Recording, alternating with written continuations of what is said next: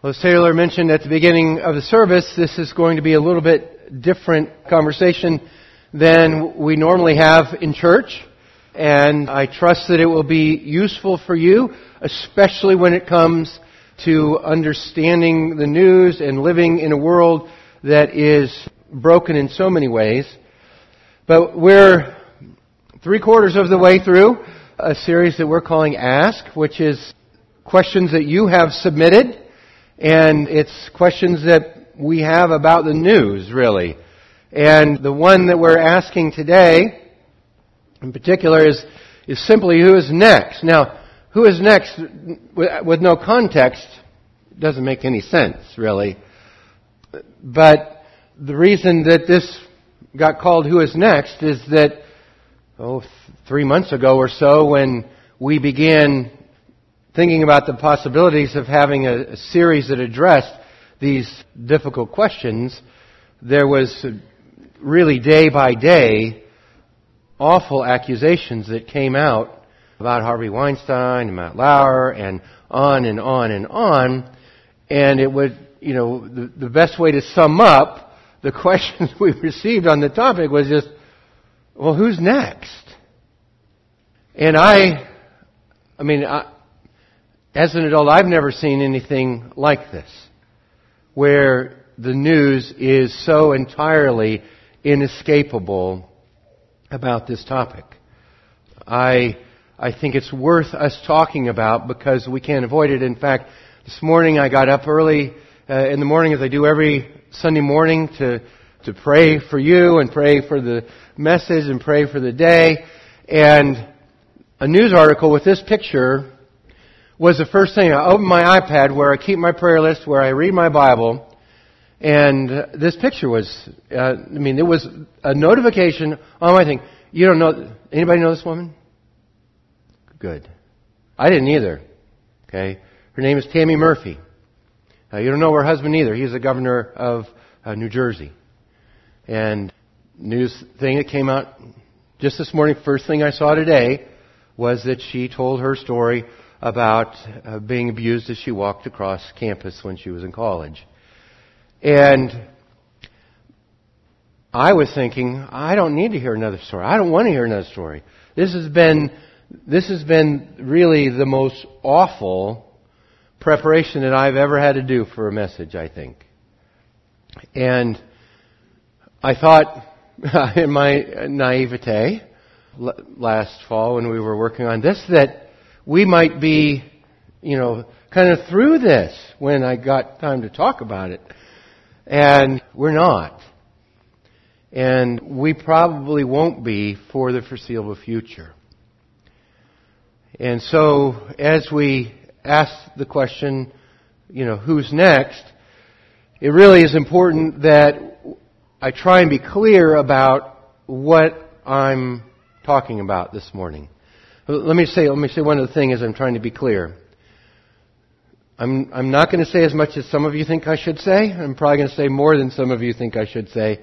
The other thing that I want to add is that next week we're dealing with another facet of this same problem, asking about the Me Too crisis. So if you can imagine asking who's next without talking about Me Too, I'm going to try and do that this morning.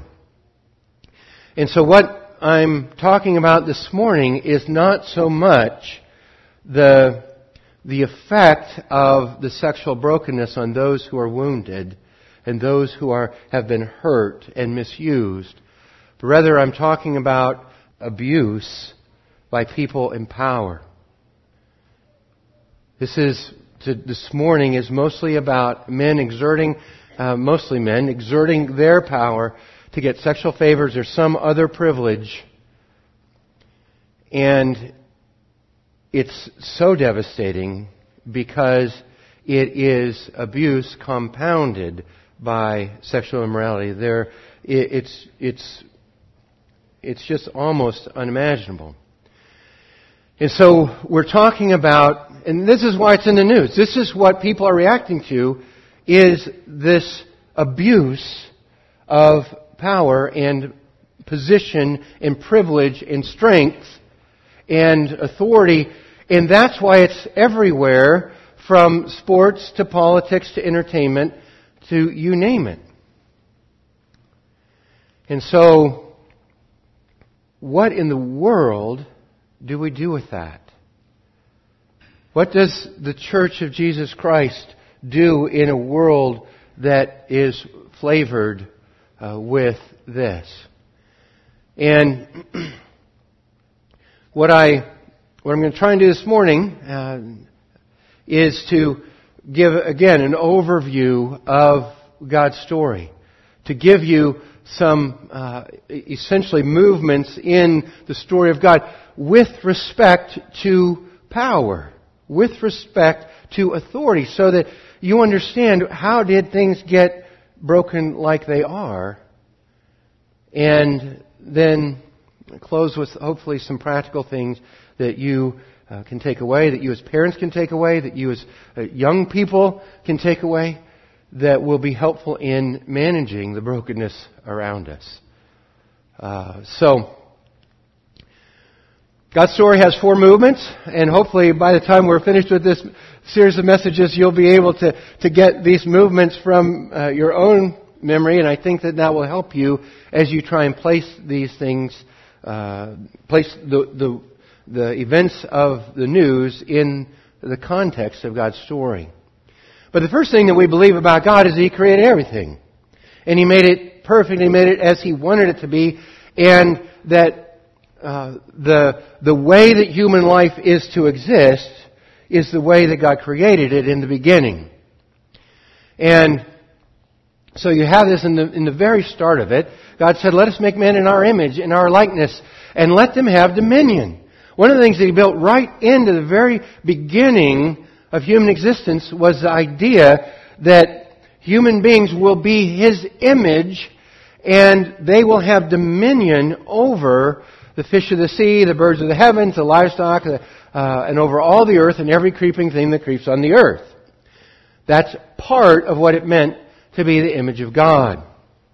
And so God created man in His own image. In the image of God, He created him male and female. He created them. And so we hold a couple things here from the image of God. I mean, one is the value of human life, or the sanctity of human life, so that the belief that children are sacred, their lives before they're born, after they're born, when they're growing up, when they're old, all of human life is sacred because it's made in God's image. The other thing that's very clearly here in this text is that male and female are created in the image of God, and in that regard are on level footing before God, so that there is value, equal value for both genders. And so we see in the creation that God intended male and female to represent Him in this world, to bear His image, to act in His stead in the world, which was a position of power and authority. He blessed them. And God said to them, be fruitful, multiply, fill the earth, subdue it, and have dominion. Now there are a lot of other things you could talk about from here with regard to the care of creation, with regard to animals, with regard to all sorts of stewardship sorts of things that we are entrusted with. But our focus today is really on what it means for God to have made human beings in His image, male and female, and invested them with power. Invested them with responsibility. Enabled them to subdue the world and have dominion. And that's part of human existence. To eradicate that is not the answer, because that's part of what it means to be human. Well, the second movement in God's story follows closely on the first. Wish that the first one was really long. Wish I was still there in the first movement. But I'm not. I find myself here in the second movement that we call the fall, which is when Adam and Eve, as representative of all human beings, decided to rebel against God, to throw off His authority and exert their own power. Decide for themselves that they wanted to be like God. That being His mere representative wasn't enough. That they instead were going to take hold of what they could anyway about God's own life and power. And as you know, tempter came, Adam and Eve ate of the fruit, and sin entered the world. And as soon as it did, then there was a curse. God cursed the serpent. God cursed the woman. God cursed the man. And as a result of sin, it is the curse of sin. And what happened with that is that all of a sudden the balance of power shifted. It was no longer what it should be. The earth itself would now rebel against the human beings whose job it was to cultivate it. That it would no longer happen, you might say, effortlessly or in a perfect situation. There would be thorns, there would be mosquitoes, there would be all sorts of things that made the life in the field unpleasant. And there was a turn in the power that God had delegated to human beings to exercise dominion on the earth. There was also a shift in the balance of power within the relationship in human beings. So the woman, he said, I'm surely going to multiply your pain in childbearing. In pain you shall bring forth children. Your desire shall be for your husband, and he shall rule over you. And there is, I think, in this implicit that there would be conflict in marriage relationships, that there would be conflict and oppression between genders. And part of the brokenness in this world is that men and women do not relate to one another as they should. And so, I don't like it. I wish it were otherwise. But as I understand the situation I'm in, I understand that part of what broke when sin happened was this relationship between men and women. And so, it doesn't take very long for abuse to take place, and Cain abused Abel and killed him. It doesn't take long. You read the book of Genesis, you see all sorts of sexual abuse. You see, it's awful. I decided I didn't want to read to you Bible stories this morning because really in this context, so many of them involve the abuse of power between someone and slave girls or other women, and it really there is a lot that the Bible represents as broken. And it's not then a surprise that as we continue through human existence that this breakdown continues. That this abuse of people continues. And as we talk about the story of salvation, we talk about it mostly in terms of God, where God created people to be in the right relationship with Him. And when they sinned, they broke that relationship with God. And so what God did is God sent His own Son to be a Redeemer and to draw us back to God and reconcile us to God. And we think mostly in terms of the story of God with respect to a relationship with God. So that in the end, in heaven, we are finally in relationship with Him. And so this whole movement has to do with a relationship with God, but it has implications for a relationship with other people, as I'm trying to show. The relationship between other people was as it should be in the Garden of Eden. And the relationship with other people broke when sin entered the world. And when God sent His Son into this world to reconcile us to God, He also He also reconciles us to one another. And Jesus, as He comes into this world to be the Redeemer, He not only reconciles us to God, but He is bringing about a reorganization of human relationships that we call the church, He calls His kingdom, and it adjusts the way that power is used surrounding people. I mean, here is His manifesto. Okay, Jesus' kingdom manifesto, you might say, is in the Sermon on the Mount. Blessed are the poor in spirit. Okay, I want you to hear this when you're thinking of abuse of power, when you're thinking of using other people. And you'll realize this is what is important to Jesus here is just the opposite. Blessed are the poor in spirit, for theirs is the kingdom of heaven. Blessed are those who mourn, for they shall be comforted. Blessed are the meek, for they shall inherit the earth. Blessed are those who hunger and thirst for righteousness, for they shall be satisfied.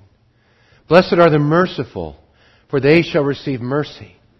Blessed are the pure in heart, for they shall see God. Blessed are the peacemakers, for they shall be called the sons of God. I mean, Jesus here in Matthew, this is 5 chapters, not even 5 chapters, 4 chapters into His story, into the introduction to Jesus, and He's saying, this is the way I want my kingdom to be. I want people to be meek and merciful. I want them to be peacemakers. I want them to be blessed because they mourn and they hunger and thirst for righteousness. You see, just at the very beginning, you get this impression that Jesus is turning this brokenness, some might say, right side up again.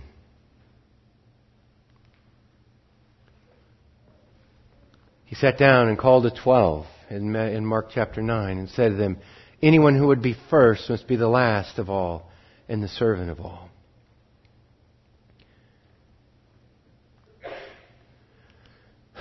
Mark chapter 10, He does the same thing again. He says, you know that those who are considered rulers of the Gentile lord it over them. Okay, now this is where you see the headlines. Threats and harassment and abuse. The great ones exercise authority over them. Jesus, but it shall not be so among you. For whoever would be great among you must be your servant. Whoever would be first among you must be slave of all. And so you see what is important to Jesus turning right side up again. And it's not really about power, it's about the stewardship of serving.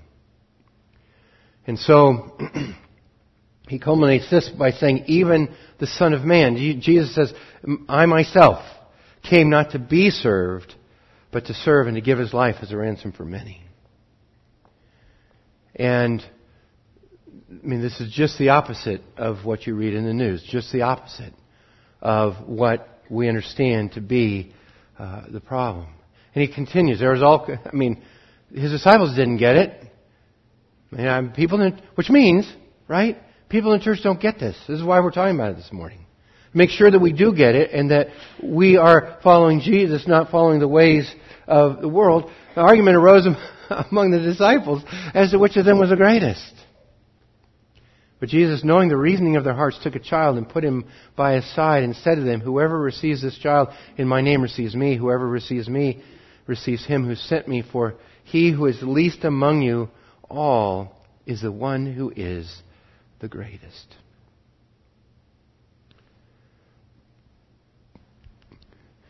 And so, whatever Jesus did, okay, and Jesus did a lot. Jesus is turning right side up the balance of power. He is saying what matters to Him are the least of these. What matters to Him are those who serve. And so, His kingdom that Jesus is bringing not only redeems us and reconciles us to God, but it makes a different kind of humanity inside all of humanity that is humble and is lowly, is meek, is poor in spirit. And all of these things are really what's at the heart of, well, they're the opposite, shall I say, of this abuse.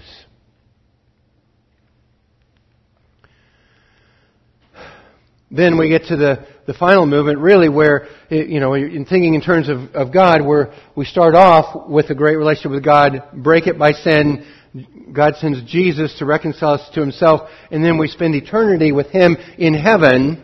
Okay? That's how it looks when it's related to God. But when it's related to power and related to other people, that also is being set right by God. After the resurrection of Jesus, this final chapter has been inaugurated, and Jesus said, all authority in heaven and on earth has been given to me. That He is the source of all authority and power. And He says it again in Revelation 19, I heard what seemed to be a loud voice and a great multitude in heaven crying out, Hallelujah, salvation, glory, and power belong to our God, and His judgments are true and just. One of the things that we believe about this is that no one's getting away with anything. And it isn't just they're losing their jobs.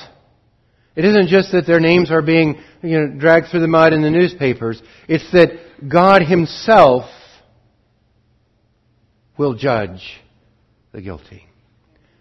And all power belongs to Him, and His judgments are true and just. There's a great scene in Revelation 21 that talks about the new heaven and new earth and God being with them, and He's their God and they're His people, and there is this wonderful relationship with God. And then, right after that, the verse we mostly skip, says, But for the cowardly, the faithless, the detestable, for the murderers, the sexually immoral, the sorcerers, idolaters, and the liars, their portion will be in the lake of fire that burns with sulfur and fire, which is the second death. In other words, be certain that God will judge. He'll judge rightly and He'll judge severely. And so our great hope is not just that someone gets theirs now, but our great hope is that they will get theirs one day. And it's not right enough that someone loses their job. It's not right enough that someone is blackballed or whatever. There's all sorts of problems with all of those things, but one day our hope is that God will make things right. And so, in the end, in the story of God, we're trusting that God will make things right one day. That no longer then, when we are in heaven with Him, will there be anything accursed. The curse, remember, was this brokenness and this balance of power. This brokenness in human relationships, this curse on the ground, all of this is done away with. The throne of God and the Lamb will be in it. His servants will worship Him. And night will be no more. They'll need no more light or lamp or sun, for the Lord their God will be their light, and they'll reign forever and ever. And human beings created in God's image to have dominion and to subdue it will one day then with Him in heaven reign together, and He will make it as He intended it to be with respect to human power. And so that's kind of where I would place this topic in the scope of God's story. In the hope of Christians is that God is redeeming people and changing them with respect to their relationships with one another. And That's good. I hope you expected me to say that. I hope you expected me to tell you the good news of the story of God, reminding you that if you trust Jesus to be your Savior, you can be reconciled to God. But I hope you also heard that what that does is reconcile you to other people. It changes what you value, changes how you relate to other people. And even as it does, that's all fine, right? Because that's God's story. And it gives us hope for the future that He will make everything right one day. But what do we do until that day? What about right now when we wake up tomorrow morning and there's another news article on our news feed? What are we going to do when we are faced with abuse again?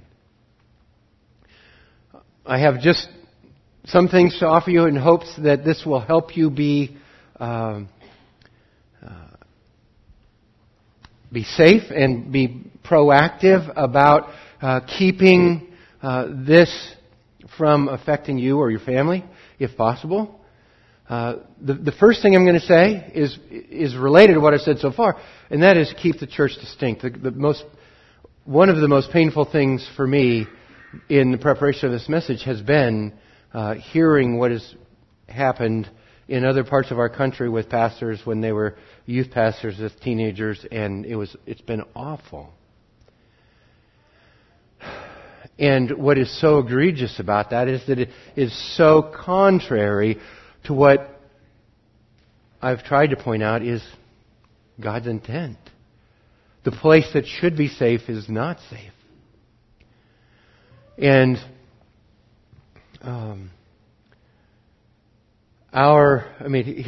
here's what Paul says about this topic. 1 Corinthians 5, there was someone, he said, there's immorality among you that is not even accepted in the world. He's talking about the church. The church is proud of harboring people under the name of grace, right? That are doing things that are unacceptable in the world. And then he says, but now I'm writing to you, this is kind of how he sums it up. Not to associate with anyone who bears the name of brother. His issue is not those outside, but those inside. If he is guilty of sexual immorality or greed or an idolater or a reviler, when you read about revilers in the Bible, those are abusers. They're an idolater, reviler, drunkard, swindler, not even to eat with such a one. For what have I to do with judging outsiders? See, one of the things that's really tempting is to get we talked about polarization last week, is to be all fired up about those people. When God is saying, take care of the church here, inside the church. Is it not those that you're supposed to judge? God judges those outside. We've already talked about that too. Purge the evil person from among you. That God's standard inside the church here is that it's a safe place. I mean, one of the most difficult things that we do is we try and have a child safety policy, because child abuse falls in this same sort of category. To have two worker rules, to do background checks, to do what we can to protect, but you know what? We can't do that everywhere. But we are doing our best. One of the reasons I'm talking about this morning is to get it on everybody's radar, so that the Church of Jesus Christ is a safe place and stands distinct from the world because it's safe. And so that's, I think, the first item of business for all of us as we engage this topic. The second one is to create safe structures. And what I mean by that is just simply be wise about the way that you live. I mean, I already talked about the structures we're trying to create within the church that add safety. But here's what Proverbs says. The simple believes everything. The prudent gives thought to his steps. One who is wise is cautious. It turns away from evil, but the fool is reckless and careless. And so, create some safety. Ask about safety structures at your schools, at your workplaces. Ask about that. Because they're not perfect. No structure is going to keep people safe, but they will help if you are on a college campus, like the one was in my news feed this morning. Have your wits about you. Take the lighted path. That's her story. Take the lighted path. Park your cars at safe places. Create things around you that will give you the best advantage. Okay, create safe structures. But safe structures are not all, it's not going to do that, right? So find safe people. Because the structure is really only as good as the people that implement the structure, and find safe people. That is paramount, again, for the church. I don't necessarily have control over lots of other places, lots of other groups, lots of other structures where we can try and make things safe. We do in the softball program, I'll say that. That's the only other place I really am engaged with these sorts of things. But find safe people. And God is concerned about this as well, I will say. Okay, in Titus chapter 1, he talks about what it means to be a church leader. And he says, appoint elders in every town. And if anyone is above reproach, the husband of one wife, his children are believers, not open to the charge of debauchery or insubordination. An overseer is God's steward, must be above reproach. He's not to be arrogant, quick-tempered, a drunkard, violent, greedy for gain. All of those you recognize are abusive characteristics. To be above reproach. Hospitable, a lover of good, self-controlled, upright, holy, and disciplined. What God has in mind for His church is safe people who will populate and oversee safe structures. And so one of the things that is important is to find safe people. You can find them inside a church. I hope you can find them outside the church. But parents, help your children discern who's safe, who's not safe. If you don't know, help figure out. And be wise about the way that you interact there. Another facet of this safety is to empower those without power. And in other words, enable people to speak when they feel powerless. See, that's one of the things that is happening now. Thankfully, right? Is that Me Too has empowered, that movement has empowered people to speak up about the abuse. And so whether it's outside in the world, whether it's wherever it needs, wherever it happens, speak up. I think that the church, again, is designed by God. And that's really all I can speak to. This is the instruction. Do nothing from selfish ambition or conceit, but in humility count others more significant than yourselves. If you did just that, there'd never be abuse. Let each of you look not only to his own interests, but also the interests of others.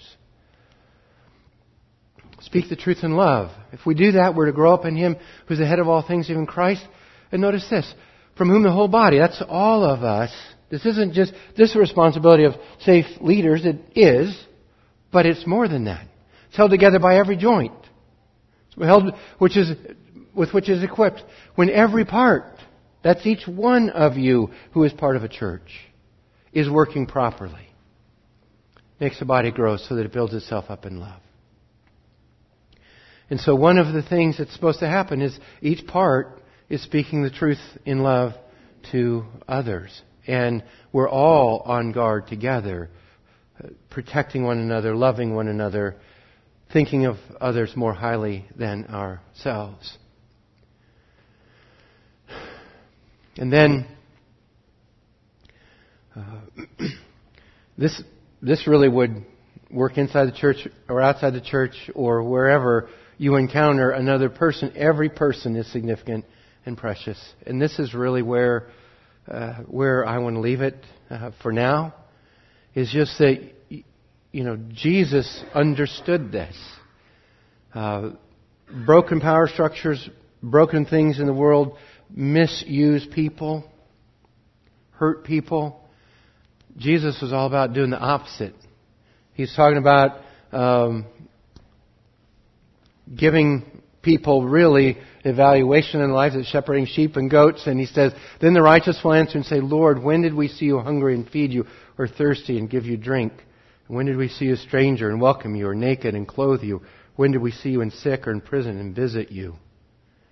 And the king will answer them, truly I say to you, as you did to one of the least of these my brothers, you did it for me. And so I want to begin kind of end where I began. Where we were created in God's image, male and female, He created them. That God had in mind a relationship of safety, of peace, and a harmony between people, between men and women, regardless of gender or race or age. And then you get to the words of Jesus. And because of His identification with the least of these, with the people without power. That's really what this is. The people without power. And Jesus says, when you did good to those without power, you did it for me. And so, I know I haven't answered everything about this problem, and my goodness, from the size of it and the scope of it, I know that I can't. But what I want to say is that God values every person and expects that the values in His kingdom are such that those who are meek and poor in spirit, who mourn, are valued. That those who do exercise authority do it from a position of being last and from a position of serving. And that they do it for those who are without power to change their own situation or even to protect themselves. And when you do good for them, you do it for Jesus. And so I trust that God would make us a church that will do that for one another, that will do it for the least of these outside the church walls, and will do it in a way that makes us and those around us safe, and where we represent Jesus to the world in a way that that He truly is. So let me pray for us.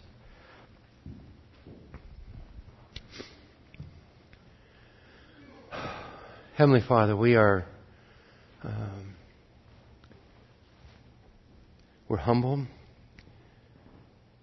by the radical nature of what Jesus has done for us personally, the radical nature of what He expects from us.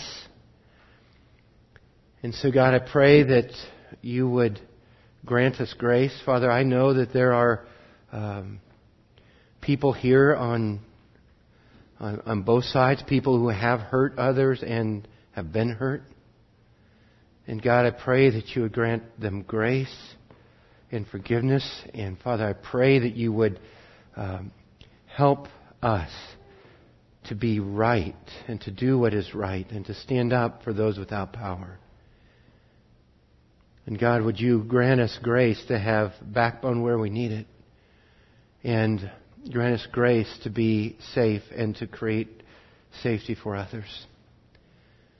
And so, Father, we love You and we thank You that there is hope one day, that You will make these wrongs that we're experiencing, we're reading about, that are part of our lives and our histories, Father, that You will make those right.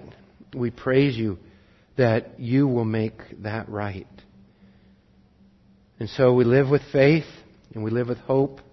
And we ask that you would help us now and bless us in the name of Jesus. Amen.